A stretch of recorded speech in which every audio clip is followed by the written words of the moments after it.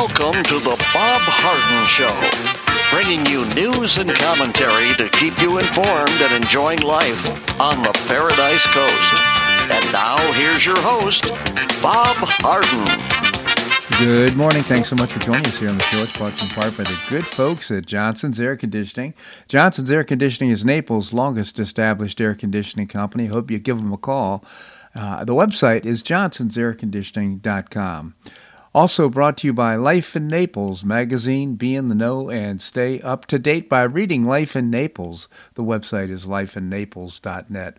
We have a terrific show for you today, including we'll visits with Mark Schulman. He is the founder and publisher of HistoryCentral.com. And as we have for the last decade or more on Monday mornings, we're going to be talking about current global events. We'll also visit with Larry Reed. He's the president emeritus of the Foundation for Economic Education. And we'll also visit with Jim McTeague, former Barron's Washington bureau chief and author of many books. His latest, No Problem is the name of the book. Great read, by the way. It is April the 17th, and a decade ago, I'm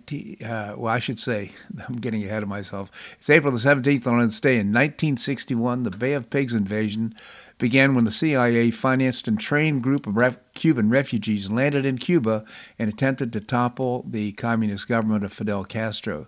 The attack was a complete failure.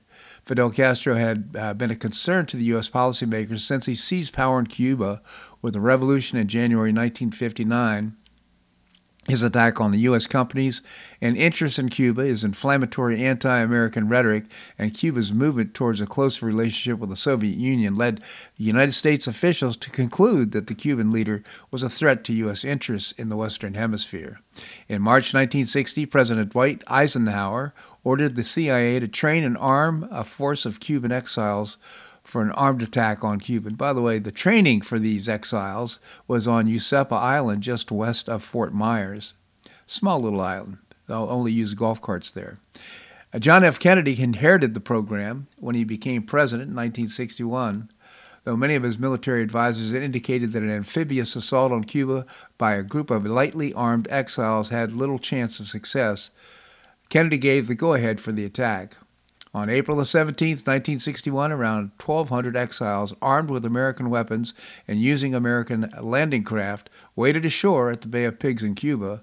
The hope was that the exile force would serve as a rallying point for the Cuban citizenry who would rise up and overthrow Castro's government.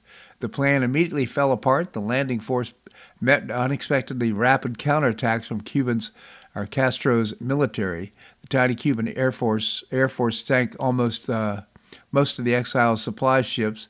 The United States refrained from providing necessary air support, and the expected uprising never happened. Over 100 of the attackers were killed, and more than 1,100 were captured. The failure of the Bay of Pigs cost the United States dearly. Castro used the attack by the Yankee imperialists to solidify his power in Cuba, and he requested additional Soviet military aid. Eventually, the aid included missiles, and the construction of the missile bases in Cuba sparked the Missile-Cuban crisis of October 1962. Scary time, when the United States and the Soviet Union nearly came to blows over the issue. Further, throughout much of Latin America, the United States was pilloried for its use of armed forces in trying to unseat Castro, a man who was considered a hero to many of us for his stance against the United States' interference and imperialism. Kennedy tried to redeem himself by publicly accepting blame for the attack and its subsequent failure, but the botched mission left the young president looking vulnerable and indecisive. Bay of Pigs on this day, 1961. Well, what I was referring to earlier is brothers Tsarnaev on April the 15th, 2013, planted and detonated 2 homemade pressure cooker bombs that detonated near the 26.2-mile race's finish line. We're talking about the Boston Marathon. Domestic terror attack killed 3 spectators and injured hundreds of people. The tragedy has been remembered during the race weekend in Boston in events and stories, including several told by survivors, witnesses, and first responders. Here's one guy. I was 200 feet away from the bombs when they went off, said Ed Jacobs of Brookline, who had worked the race for 52 years. My wife was sitting in the bleachers across the street, and that's something you just don't forget. So it's memorable to us as well. We actually lived about a decade earlier in just near the finish line of the Boston Marathon. Scary stuff. And now one of the brothers was killed by the other when they were fugitives. Yeah, he ran over him, but the other brother is waiting for his death sentence. He's going to be killed for what he did at the Boston Marathon. Well, a former Obama administration staffer is blowing the whistle on the Biden family's business dealings, accusing President Biden of being involved in a kickback scheme in connection with his son Hunter's overseas business dealings while he was vice president. Mike McCormick, a stenographer for the White House for 15 years, told Fox and Friends First the FBI had been ignoring his alarms on the matter despite his willingness to testify under oath before a federal grand jury investigating Hunter. In February, I went to the FBI and filed one of their tips on the website. If you do that and you're lying to them, you go to jail. I'm not lying, and I'm telling the truth, and I'm not going to jail, he said. McCormick said Thursday, Joe Biden is a criminal. He was conducting malfeasance in office to enrich his family. Jake Sullivan is a conspirator in that, and there's more. Obama officials involved in it, I believe. McCormick argued that the information he had incriminates Biden and likely more officials he worked with in connection with the alleged influence peddling scandal. Now, this is just amazing to me because there's so much that the FBI has right now, and they just ignore the information. This is a whistleblower, and he says, I have proof, and they're ignoring it. They're ignoring the laptop.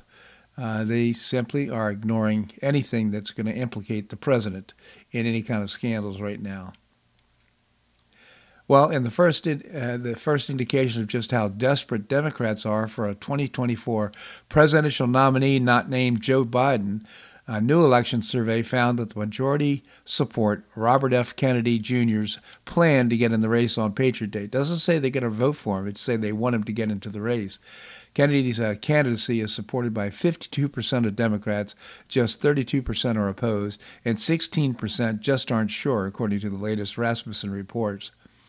I think Kennedy Jr. is a good candidate, and if we had to have a Democrat president, I think he would be one with integrity and certainly would do something about the vaccines. Hey, by the way, he's not an anti-vaxxer. He's simply against vaccines that create harm, like the COVID-19 vaccine. I think as things develop here, this could become very interesting. Well, House Speaker Kevin McCarthy is set to propose next week a one-year debt limit extension tied to spending concessions from President Biden and the Democrats.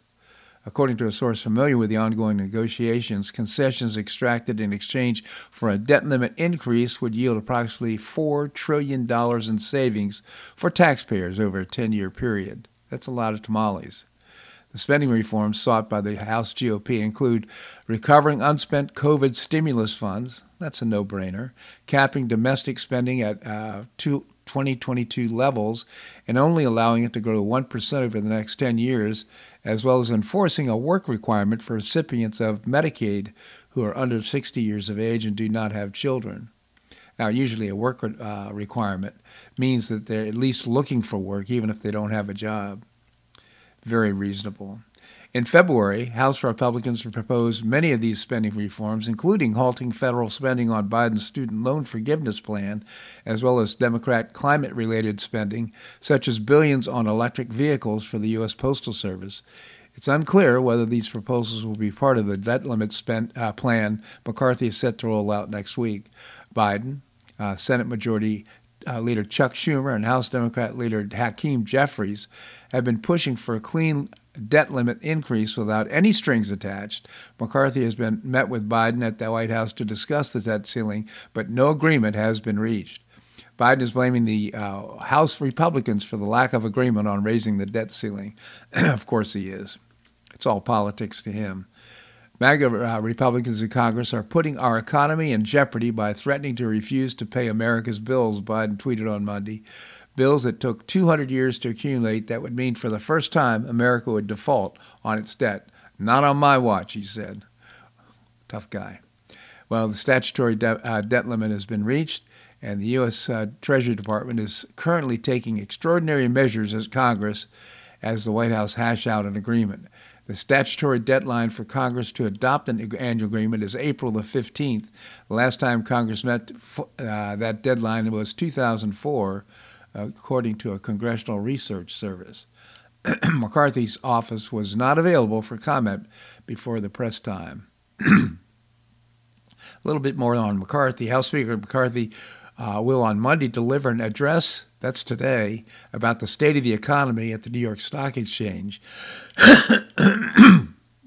Excuse me, please. The speech will come ahead perhaps on the same day as the California Republican announces his debt limit proposal to President Biden.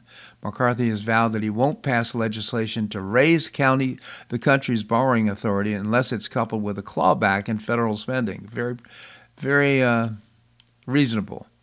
He will propose something that this week, a one-year debt limit extension tied to spending concessions from Biden and the Democrats' sources. Biden has demanded a so-called clean bill, which is not loaded with qualifiers, exceptions, and other demands. Also, Kevin McCarthy, the Speaker, has a rocky start towards leading the House chamber, dramatic televised wrangling on the House floor with some of the most conservative members of the House Republican Conference to get votes he needed to become the leader. You recall that. Well, the Republican House has, under McCarthy so far, passed dozens of bills, many of them bipartisan, including efforts targeting crime and the COVID-19 pandemic that essentially forced President Biden to sign the bills into law. Under McCarthy, a California Republican, the House GOP conference has opened the Capitol more fully to visitors. He's performed better than I thought he would, said Andy Biggs. He's a Republican from Arizona in the House, the past chairman of the Freedom Caucus, in an interview. I just can't complain, he said. That's very good news. Happy, Andy's happy, and I think that's an indication of how conservatives are feeling right now. Nice to see that Kevin McCarthy is performing. Two appeals court judges dismissed the notion of a scandal surrounding Supreme Court Justice Clarence Thomas after left-wing outlet ProPublica published an article in which experts argued that Justice Thomas violated disclosure obligations by neglecting to report his luxury gifts he received from billionaire friend Harlan Crow. Judge Thomas Hardiman of the United States Courts of Appeals for the Third Circuit said there was no intimation at any time ever that the billionaire friend he had any business before the Supreme Court. So how could he be helping a friend, referring to Thomas helping Crow? Judge James Ho of the U.S. Court of Appeals for the Fifth Circuit said there is a difference between an actual instance of corruption and the mere perception. So, all very good news. And finally, for this segment, the $18.8 million for Trump is combined total for his joint fundraising committee and his campaign. Campaigns were required by Saturday to report first quarter financial activity. A headline for the vaulted Inside the Beltway publication Politico described the indictment as having turbocharged the fundraising. The Trump campaign said it has brought in $15.4 million alone in the 2 weeks after the charges were filed against the former president, appearing to show how much his supporters, including at least some who believe the indictment was politically motivated, were eager to support him. Nearly a quarter, 25% of those who contributed to the Trump campaign during the 2-week period early this month had never given to him before. Isn't that interesting? This segment of the show brought to you by the good folks at Johnson's Air Conditioning, Naples' longest established air conditioning company. I hope you'll give them a call. The website is johnsonsairconditioning.com. Also brought to you by Life in Naples magazine. Be in the know and stay up to date by reading Life in Naples. The website is lifeinnaples.net. Coming up, we're going to visit with Mark Schulman, the founder and publisher of HistoryCentral.com. We're going to do that and more right here in The Bob Harden Show on the Bob Harden Broadcasting Network.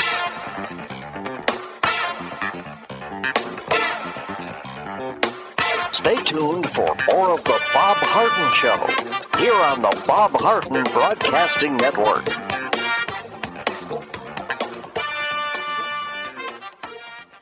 I'm Bob Harden, the host of The Bob Harden Show. One of my favorites for breakfast or lunch is Lulabee's Diner, providing great service, fabulous food, and a rockin' good time. Lulabee's Diner is a throwback to the 60s, complete with great music and a fabulous 60s decor. What I like best is a blend of great food, great value, and terrific service. Most of the friendly waitstaff has been part of Lulabee's for years. I enjoy the great choices for breakfast and lunch, and you'll find the menu has everything and anything to satisfy your taste. Lulabee's offers catering, party platters, lunch boxes, and more. Lulabee's Diner will quickly become one of your favorites for breakfast or lunch. No reservations are needed. Check out the website at lulabees.com and stop by Lulabee's Diner, open from 8 a.m. until 2 p.m. 7 days a week. Lulabee's Diner in the Green Tree Shopping Center at the corner of Immokalee and Airport Pulling Roads. Stop by Lulabee's Diner for fabulous food and for a forever cool rockin' good time.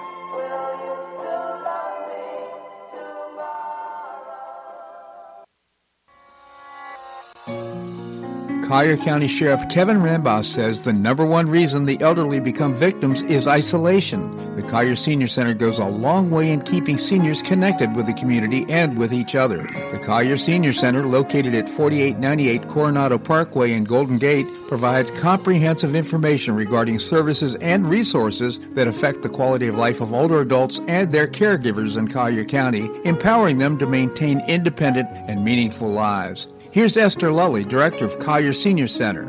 Everyone, every senior is welcome. There's diversity there. It's vibrant. It's a caring atmosphere. So there's a reason we offer the services and programs that we do. We want to help enrich the lives of senior members and provide support to their caregivers. Want to find out more? Visit CollierSeniorCenter.org. That's CollierSeniorCenter.org. Or call the Collier Senior Center at 239-252-4541. That's 252-4541.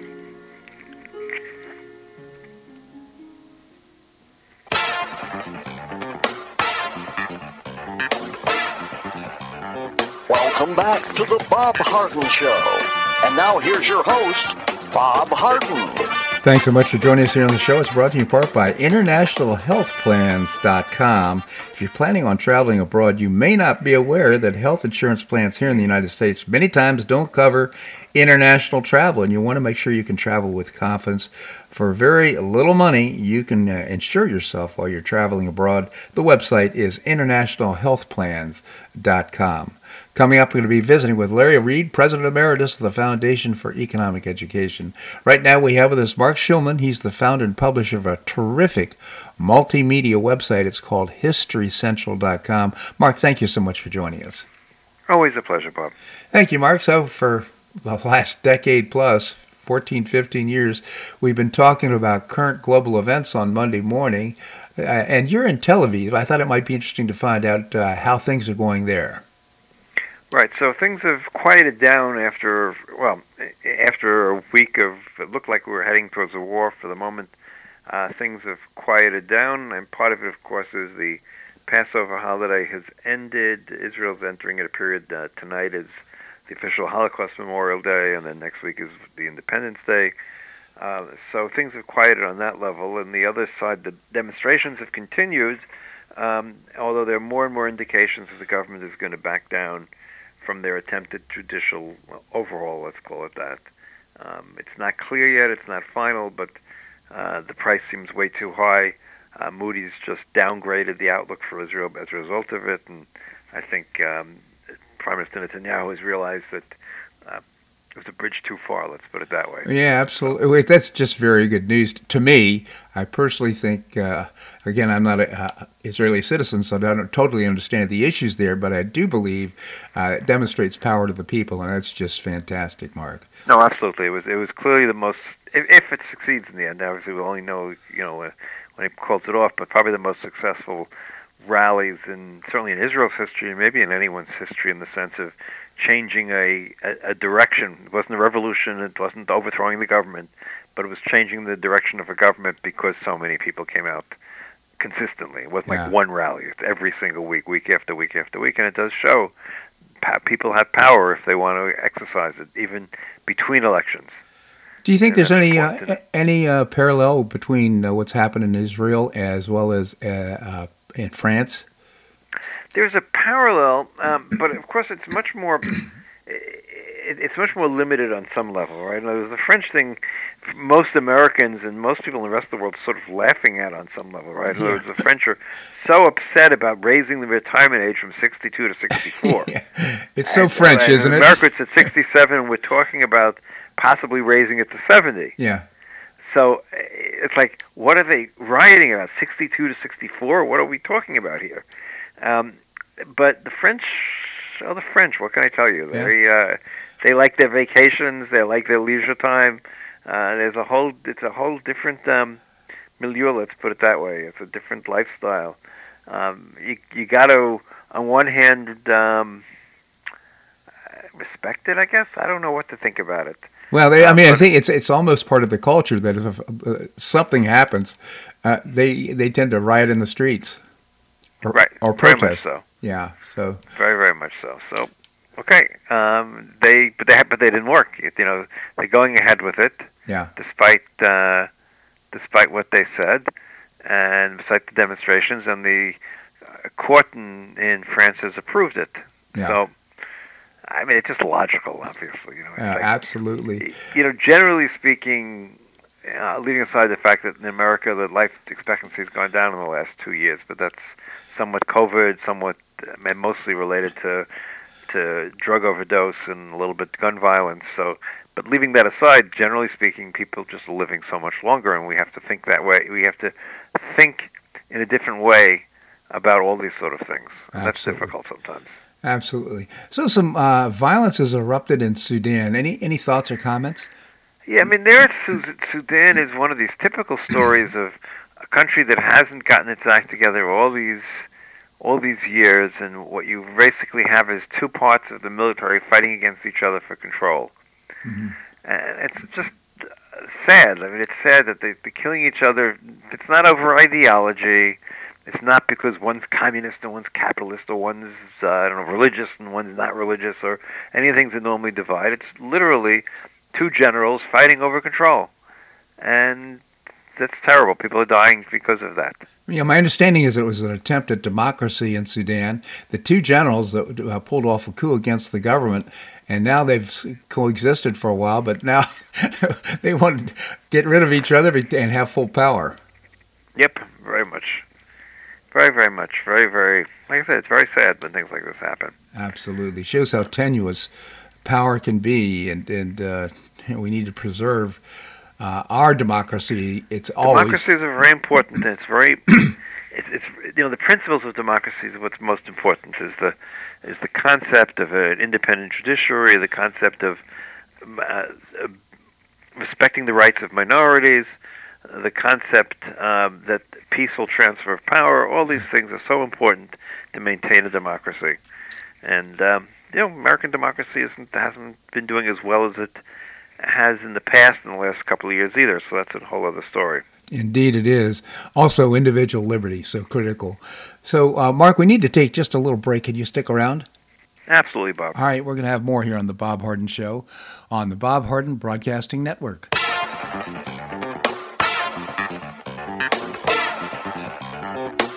Stay tuned for more of The Bob Harden Show here on the Bob Harden Broadcasting Network.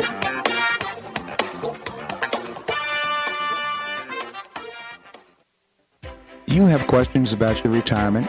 Ameriprise Private Wealth Advisor Jason Nardella with Nardella Financial Group, a private wealth advisory practice of Ameriprise Financial Services, LLC, can help. With the exclusive Confident Retirement Approach, you'll work together to develop a retirement roadmap to get you where you want to go. Call Nardella Financial Group today at 239-325-1041. That's 239-325-1041. Office is located at 9015 Stratosdale Court, Suite 103, Naples, Florida. The Confident Retirement Approach is not a guarantee of future financial results. Investment advisory products and services are made available through Ameriprise Financial Services, LLC, a registered investment advisor.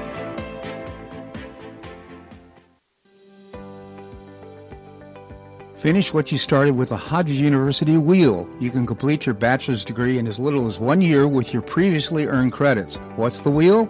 It's a customized bachelor's degree in organizational management. Learn about and apply the business, management, and leadership skills you need to advance your career. You can get unmatched educational experience with classes held once a week on campus in Fort Myers, in Port Charlotte, or Naples. You'll be immersed in classes taught by professors with real-world experience in the areas of business, management, and leadership. This degree can be applied to all areas of professional career. Learn more by calling 239-938-7700. That's 239-938-7700, or visit hodges.edu. Stay near and go far with Hodges University.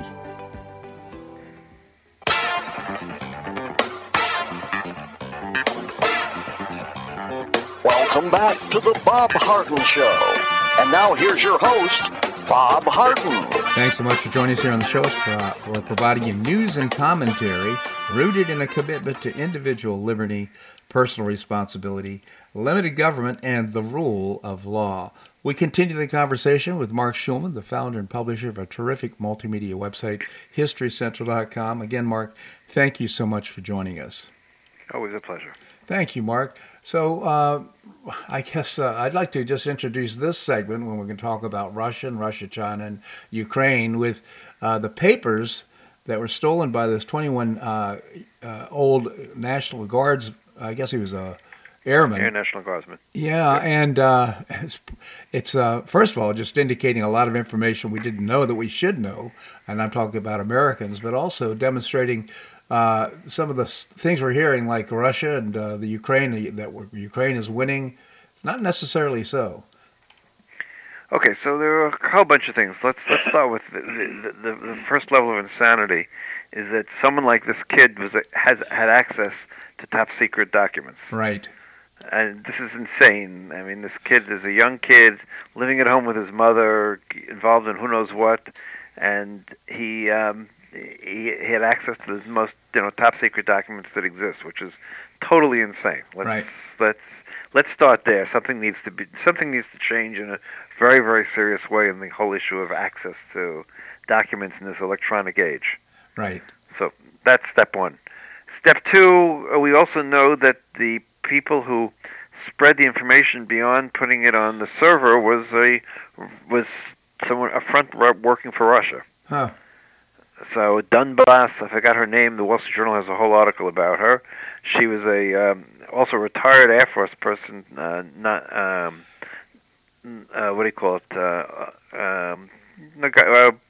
Someone who was in the Air Force, not an officer, non-commissioned officer. Excuse me. That's what I was looking for. Uh-huh. And she been working this blog, which is a very pro-Russian blog, out of Washington State. She goes under a different name and not her real name, and she's the one who publicized a lot of this. And from what we still understand, a lot of the stuff was falsified.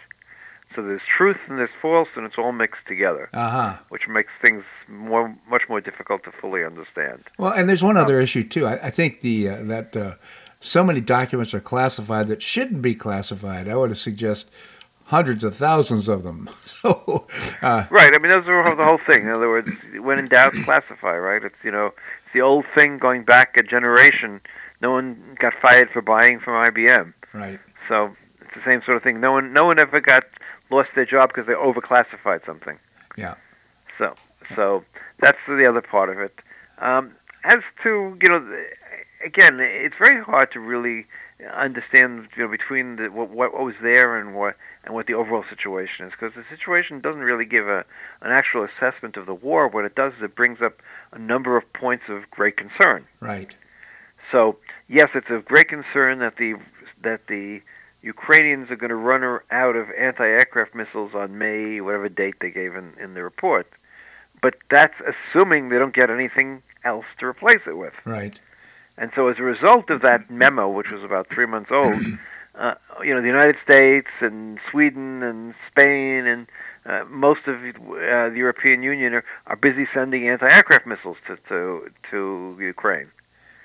So, it's like when you have a warning document and then action is taken. Well, maybe, did everyone need to hear about this? I don't know. I mean, the Russians don't really need to know this, so why should the American people know about something like that on that level? I mean, the American people know that the United States is sending lots of arms, obviously. Yeah.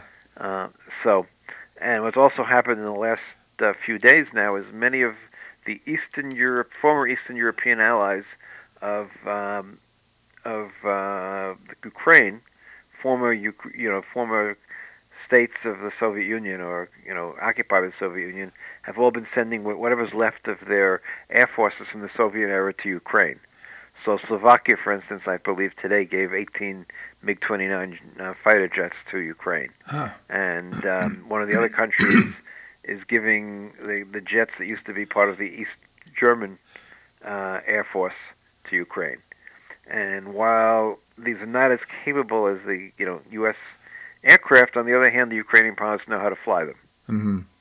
That's a plus. So, yes, a definite plus. Definite plus. Because it takes time. It takes like 6 months or so to get a pilot combat ready in a new aircraft. On the other hand, are you concerned at all that these reports indicate that the success that Ukraine is touting it just doesn't exist right now? I don't know if that's true. I mean, what in the reports actually says that? Well, that's a good question. Of course, I haven't gone through the. No, I mean, there have been some ridiculous comments in some of the media, and more of the type that you consume, I'm afraid, that sort of have summarized it in a very problematic way. Let's put it that way. The major issues, the major things that were brought up in these reports was specifically the fact that the Ukrainians will run out of armaments, will run out of weapons, those sort of things, in May and June, unless something is done. Yeah. And things are being done. So I don't think in that sense it was so problematic. It was a little bit problematic, and it identified some units, and supposedly the Ukrainians have had to mix up some of their plans for their counteroffensive because this information has come out. Probably the biggest problem with this report is the fact that it shows that the U.S. has someone high level human source in the Kremlin, and that sort of thing is the most problematic thing in reports like this when they come out. It's not the actual intelligence; it's where we got it from. Well, the other thing is boots on the ground in Russia, U.S. boots on the ground in Ukraine. Ukraine. Again, let me put it this way: they're not boots on the ground fighting. My best guess is that what we're talking about is sending some U.S. soldiers to assess the situation. Mm-hmm. Because you can't, only a soldier can really assess what's going on the battlefield. Yep. You can't send your ambassador or whatever it might be, even the CIA officer, really to get a military sense of what's going on. So I'm sure units of whatever special forces have been sent, not to fight the Russians, but to, get up into the battlefield and get a real sense of what's going on, which is important. Of course, you got the mercenaries too from BlackRock and other companies that are hired by U.S. services to do things that where it doesn't necessarily implicate that the U.S. is in there. Right, absolutely. So, but I'm not saying I don't favor it in any which way, but I mean, let's not be a little bit sticky here. It's not like this is not a fake war between two proxies. Yeah, it's Russia fighting Ukraine, who is our proxy. Yeah, it's not some proxy of Russia fighting. So it seems that Russia and China have gotten a little bit more cozy recently. Any thoughts? Yeah, the Chinese defense minister is currently in Moscow for a 4-day visit. I mean, the concern is what are they going to decide together? Big unknown again. Once again, what is China's end game here? And are they willing to get into a further confrontation with the United States over their support with Russia? I don't know. I don't think so in the end. Mm-hmm. The Chinese don't want Russia to lose, but they don't necessarily want Russia to win. And, as we've known in the world, it's very hard to get just the result you want. So any thoughts on Taiwan and, the exercises that they're running around Taiwan? Yeah, they're trying to intimidate. There's no question about it. They really are trying to intimidate, and I think one of the reports amongst these reports was that the Chinese Air Force would be successful in any sort of attack against the Taiwanese. Well, maybe, but I'm quite sure that every intelligence assessment before the war of Ukraine said the Russians will be able to knock out the Ukrainian Air Force in a matter of hours and have complete air superiority, and we're a year in and they don't have air superiority. Yeah. So I'm not willing to accept some of these reports and some of these intelligence analysis at face value. Finally, so we need to keep that in mind. Yeah. So, Mark, finally, if you could comment on, it seems that we have more and more countries turning towards China in terms of their support, their primary support. We see doors closing in terms of relationships with the United States, or at least weakening the relationships. Any thoughts on that? Well, look, I mean, it's a question of weakening, maybe. I don't know. I mean, you look at it both ways. We probably have a closer relationship today with the Philippines, obviously with South Korea and Japan, with New Zealand and Australia and Vietnam and Cambodia. All those countries that border China in one way or another, we probably have a closer relationship today than we've ever had before. So yes, the Chinese are involved in Africa in different places, and they're involved in other places, and they're trying to use their economic power to gain political influence. No question about it. But when it comes to those countries that have to deal with China, I mean, the relations have never been. We've reopened bases now in the Philippines. Think about it for a second. Remember this whole thing, 20 years ago to remove the American bases from the Philippines? Yeah.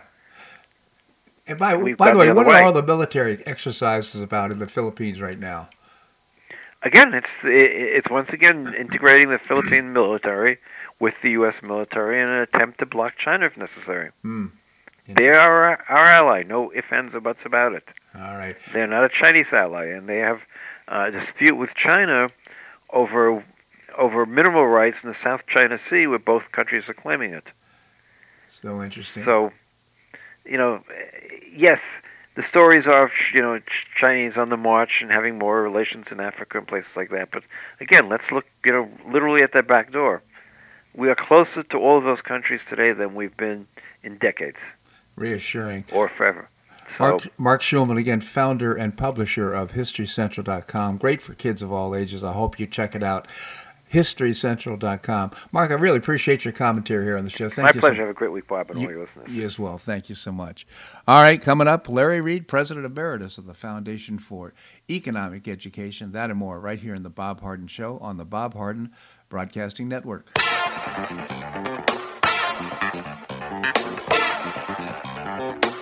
Stay tuned for more of The Bob Harden Show here on the Bob Harden Broadcasting Network.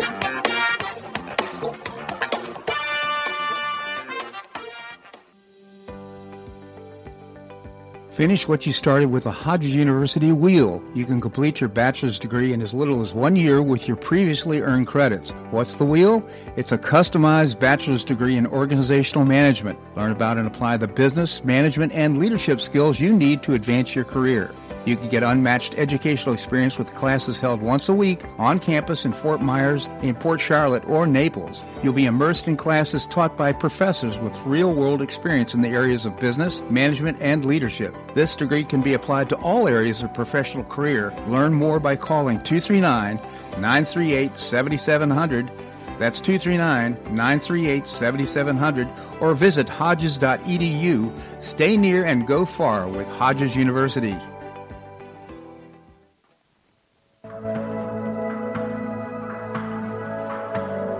Do you suffer from joint pain in your shoulders, hips, or knees? I was suffering from debilitating pain in my knees. On a referral, I saw Dr. George Markovich with the Institute for Orthopedic Surgery and Sports Medicine. He successfully treated my symptoms and pain for several months. Finally, having exhausted all alternatives for pain management, Dr. Markovich and I agreed that surgery was my best alternative.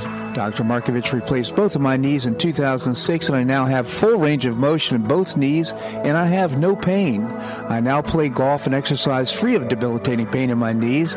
Don't suffer needlessly with joint pain. Call orthopedic surgeon Dr. George Markovich with the Institute for Orthopedic Surgery and Sports Medicine at 482-5399. That's 482-5399. He did a great job for me, and he'll help you too.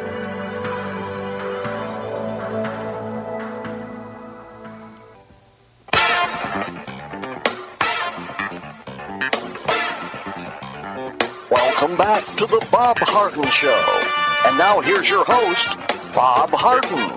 Thanks so much for joining us here on the show. It's brought to you in part by Gulf Shore Playhouse, changing lives through exceptional theater experiences. Yesterday we saw Barefoot in the Park. It was, I should say Saturday. It was absolutely terrific. And coming up is Morning After Grace. That's running from April the 27th to May 14th. I hope you'll check it out and get tickets. The website is gulfshoreplayhouse.org. Coming up, we're going to be visiting with Jim McTagg, former Barron's Washington Bureau Chief. Right now we have with us Larry Reed. He is the President Emeritus of the Foundation for Economic Education. Larry, thank you so much for joining us here on the show. My pleasure, Bob. Thank you. My pleasure. Larry, tell us about the Foundation for Economic Education. Okay. Our purpose is to educate young people and inspire them in ideas of individual liberty, free enterprise, private property, small government, and personal character.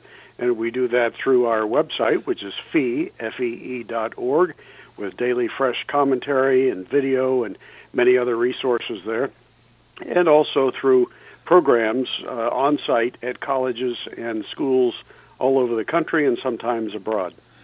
The FEE, or Foundation for Economic Education, has a terrific impact on young people, high school and college age. I hope you'll check it out if you have somebody in your life that age.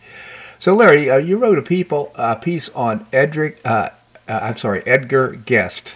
Not easy for me to say. Edgar Guest, a poet, a United States poet. Maybe you can tell us about it. Yes, Edgar Guest was known as the people's poet in his day. He was born in 1881, actually in Birmingham, England, moved at a young age to the United States, to the state of Michigan in particular, and fell in love with the country and never left. And he lived until the age of 77 when he died in 1959. But hundreds of newspapers all over the country published his poems on a regular basis, about 11,000 poems in total. And he was very much loved and very well known. I certainly remember going back in my youth to the name of Edgar Guest and his poetry. And, he didn't take for granted what we tend to take for granted, which is our individual liberty. He was really a patriotic in terms of his pride and the United States of America. Yes, indeed. He became a transplant to America and an instant patriot, you might say. He just loved what the country stood for, and much of his poetry reveals that. And that's a big source of his popularity over the years, especially during wartime, when people would read things that he wrote that supported the troops and the spirit of victory. Larry, he had one particular poem that you highlighted in your piece. It's called, let me see, what is it called here? The Time for Deeds? The Time for Deeds, yes. And you highlight and mention that it's more important today than it was perhaps at the time that people were reading it back in the 50s or 60s. Maybe you can tell us about it. Yes, this poem is some 80 years old now, but it seems more current than ever. The Time for Deeds, and it goes like this. We have boasted our courage in times of ease, our star-spangled banner we've flung on the breeze. We've taught men to cheer for its beauty and worth, and have called it the flag of the bravest on earth. Now the dark days are here. We must stand to the test. O God, let us prove that we are true to our best. We have drunk to our flag, and we've talked of the right. We have challenged oppression to show us its might. We have strutted for years through the world as a race that for God and for country earth's tyrants would face. Now the gauge is flung down, hate is loosed in the world. O God, shall our flag in dishonor be furled? We have said we are brave, we have preached of the truth, we have walked in the conceit of the strength of our youth, we have mocked at the ramparts and guns of the foe, as though we believed we could laugh them all low.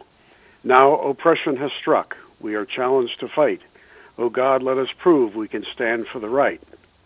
If in honor and glory our flag is to wave, if we are to keep this, the land of the brave, if more than fine words are to fashion our creeds, now must our hands and our hearts turn to deeds.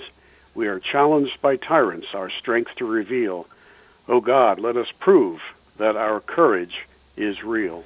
Oh, thank you for that, Larry. It's really real testament to his patriotism. But right now, I think it just highlights the importance of our patriotism and to live a life that can be supportive of our individual liberties and our Constitution. That's right. And his poetry is still in print, or at least copies are still available in various places. Edgar Guest, Guest, was his name. Larry, and again, I'll just point out that the Foundation for Economic Education, I encourage our listeners to visit the website, fee.org. Larry, thank you so much for joining us here on the show. My pleasure, Bob. Thank you. All right. By the way, on Wednesday through Saturday, 4 to 8 p.m., Lulabee's Diner, one of our great advertisers, great breakfasts and lunches, has started serving dinner Wednesday through Saturday, 4 to 8 p.m., as they've got the regular lunch menu and a dinner menu that includes comfort food, is like a meatloaf, but also some great seafood items. I had the grouper the other night. It is fantastic. Chef Richie, by the way, is a talented chef who works, I believe it's at Bay House, if I'm not mistaken. So knows how to cook, knows how to prepare gourmet food, and it is really outstanding. And of course, if you want a nice casual dinner, it's a great place to go. Lulabee's Diner in the Green Tree Shopping Center. That's at the corner of Immokalee and Airport Pulling on the, I guess it would be the south west corner of Immokalee and Airport Pulling, Green Tree Shopping Center in Naples.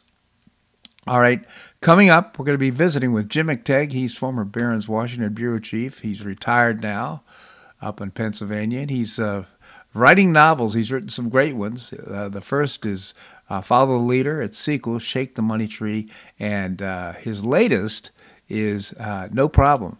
We're going to do that and more right here on The Bob Harden Show on the Bob Harden Broadcasting Network.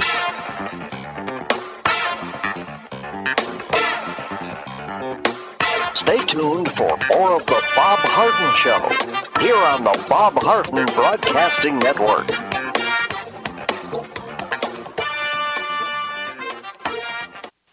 Do you have questions about your retirement?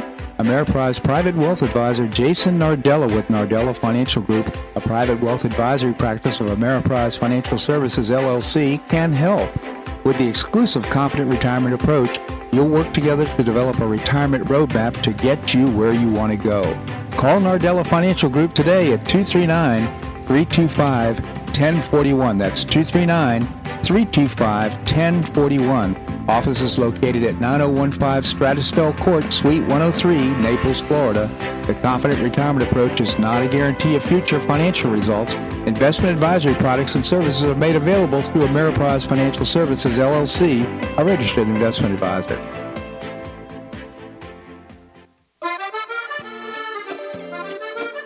Blue Provence Restaurant is a favorite dining destination for many Neapolitans, including Linda and myself. Blue Provence, located in a historic building in the heart of Old Naples at Creighton Cove, offers a mix of French bistro cooking with bold, fresh Floridian flavors. Experience award-winning cuisine at Blue Provence and enjoy one of Florida's most extensive, eclectic, and fun wine cellars. Dining your choice of the popular Eat-In Bar, the intimate Courtyard Garden, or the beautiful Provencal Caribbean Dining Room. Enjoy a wonderful and memorable evening in a casual and relaxed atmosphere that includes a taste of Provencal hospitality. Blue Provence is open 7 days a week, all year round. Visit BlueProvenceNaples.com for reservations, everyday specials, and coming events. That's BlueProvenceNaples.com or call 261-8239. That's 261-8239. Blue Provence French Restaurant in the heart of Old Naples.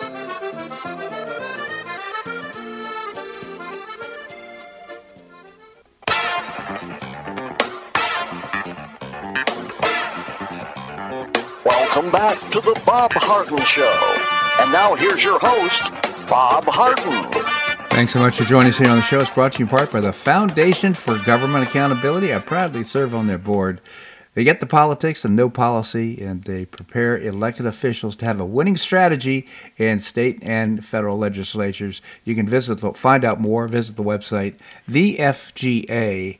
thefga.org. We have with us Jim McTagg, former Barron's Washington bureau chief. As I mentioned before the break, he's now an author of some terrific murder mysteries. His latest is called No Problem. Jim, thank you so much for joining us here on the show. Oh, it's great, Bob. It's a busy news day.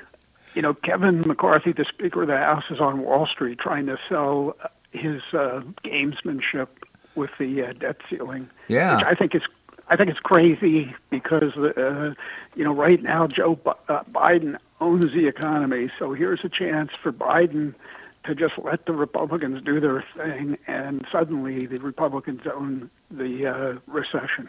So it's really stupid when the Republicans have a great issue that was exposed by Kid Rock, a rock star, with whom I only have a vague familiarity. But he's the guy who took a machine gun to a case of Bud Light. Yeah, when Anheuser-Busch used a transvestite named Dylan Mulvaney to promote their product in an attempt to be so woke. And this is a huge issue because I've done some preliminary research, and your listeners can follow up on this. But there are something like 30% or more of the U.S. population drinks light beer. Huh. So that's 99 million people, if my math is correct.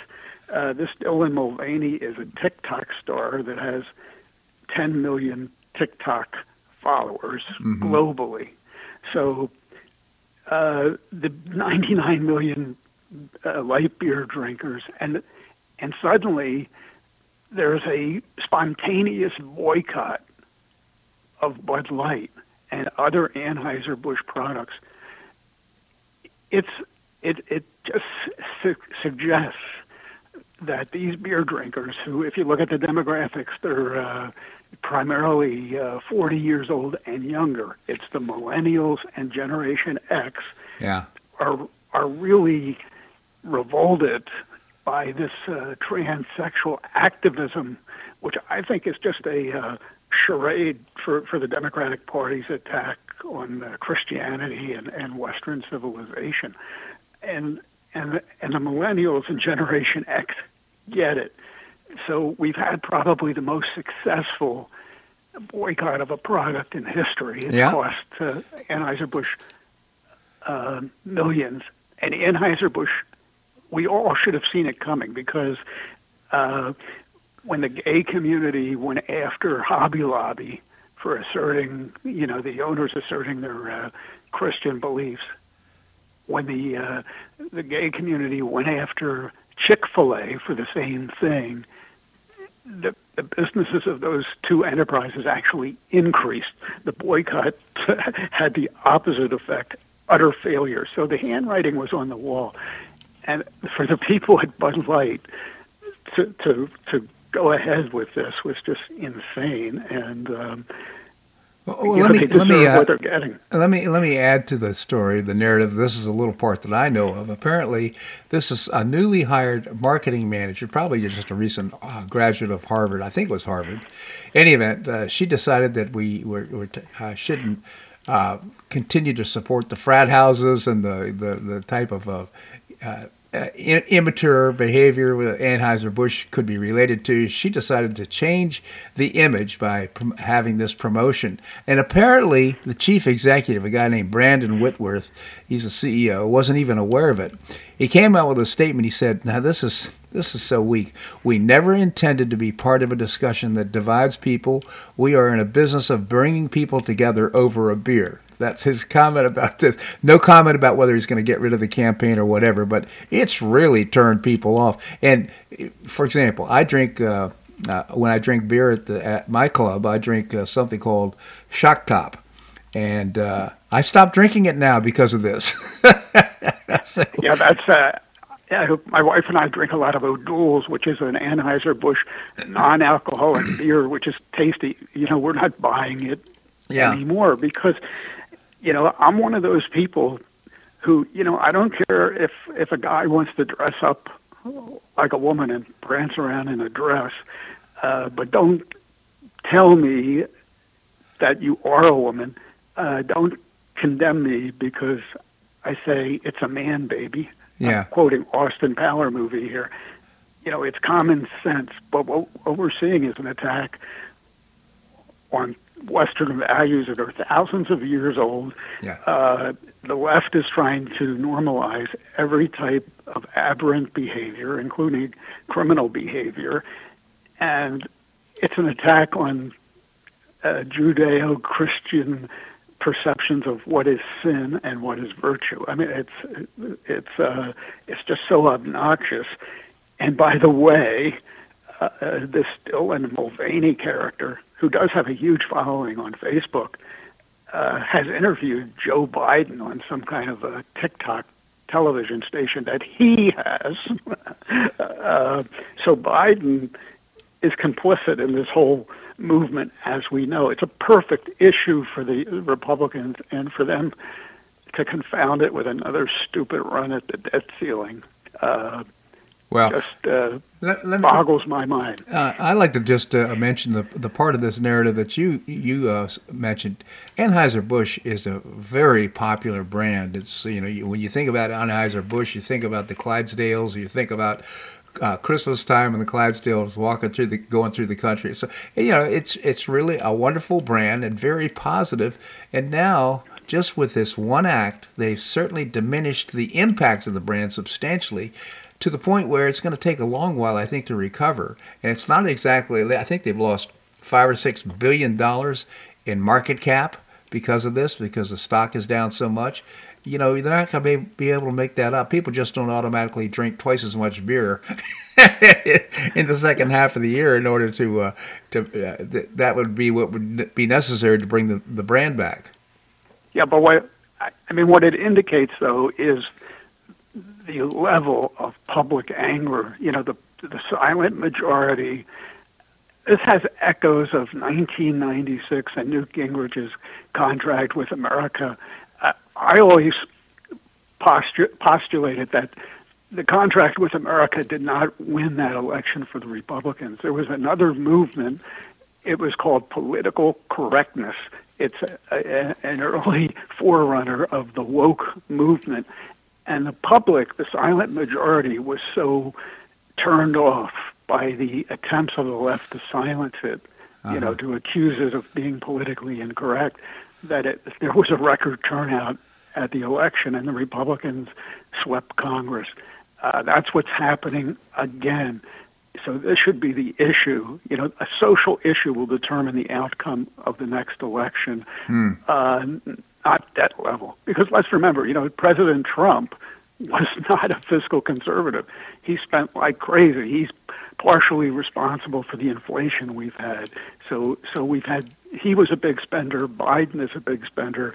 For Kevin McCarthy and the Republicans to suddenly discover or pretend that they're heirs to Ronald Reagan, it just won't work. I'd like to comment on your premise about the McCarthy strategy in going to Wall Street and also attempting to negotiate with Biden. In my opinion, first of all, it has to be done. But the problem is getting a narrative that wins out of the Republican Party. They seem to be on their heels all the time when it comes to these types of issues. Because they're not speaking this straight. Neither party speaks straight to the American public. I consider myself a conservative, but we have a guns and butter economy right now. We have to build up defense. I think we have to raise taxes here and cut spending. So I'm in favor of huge cuts in entitlement spending. We also have to raise taxes because the bill is coming due. The country is in a precarious position. China really is surpassing us militarily, and we got to pull it together. Well, and it's going to be painful. Just mentioning the Laffer curve, I'm all for raising taxes if, in fact, it increases revenue. Many times, raising taxes cuts revenue. Well, true. That's where the spending cuts come in. But, I've been arguing the Fed alone cannot stop inflation. There's a fiscal side of this coin, and the federal government has to pull together for the sake of the United States of America. and it's not happening. All right. It's too complex for the public to understand on a bumper sticker. But Dylan Mulvaney is not too complex. Yeah, I would say he symbolizes all the rot that the Democrats are trying to shove down our throats, including that guy is a woman because he says he's a woman. Yeah, it's so interesting. Jim McDague, again, former Barron's Washington bureau chief. Check out his novels. They're really terrific. I've read them all. His latest, No Problem. Jim, really appreciate your commentary here on the show. Thank you so much for joining us. Thank you, Bob. My pleasure indeed. Well, that's a wrap here on today's show. I hope you enjoyed it. We've got some great guests for tomorrow's show as well. I hope you'll tune in. Always appreciate your comments on the show. You can send me an email at bobharden@hotmail.com. I hope you make it a great day on the Paradise Coast or wherever you are. Namaste.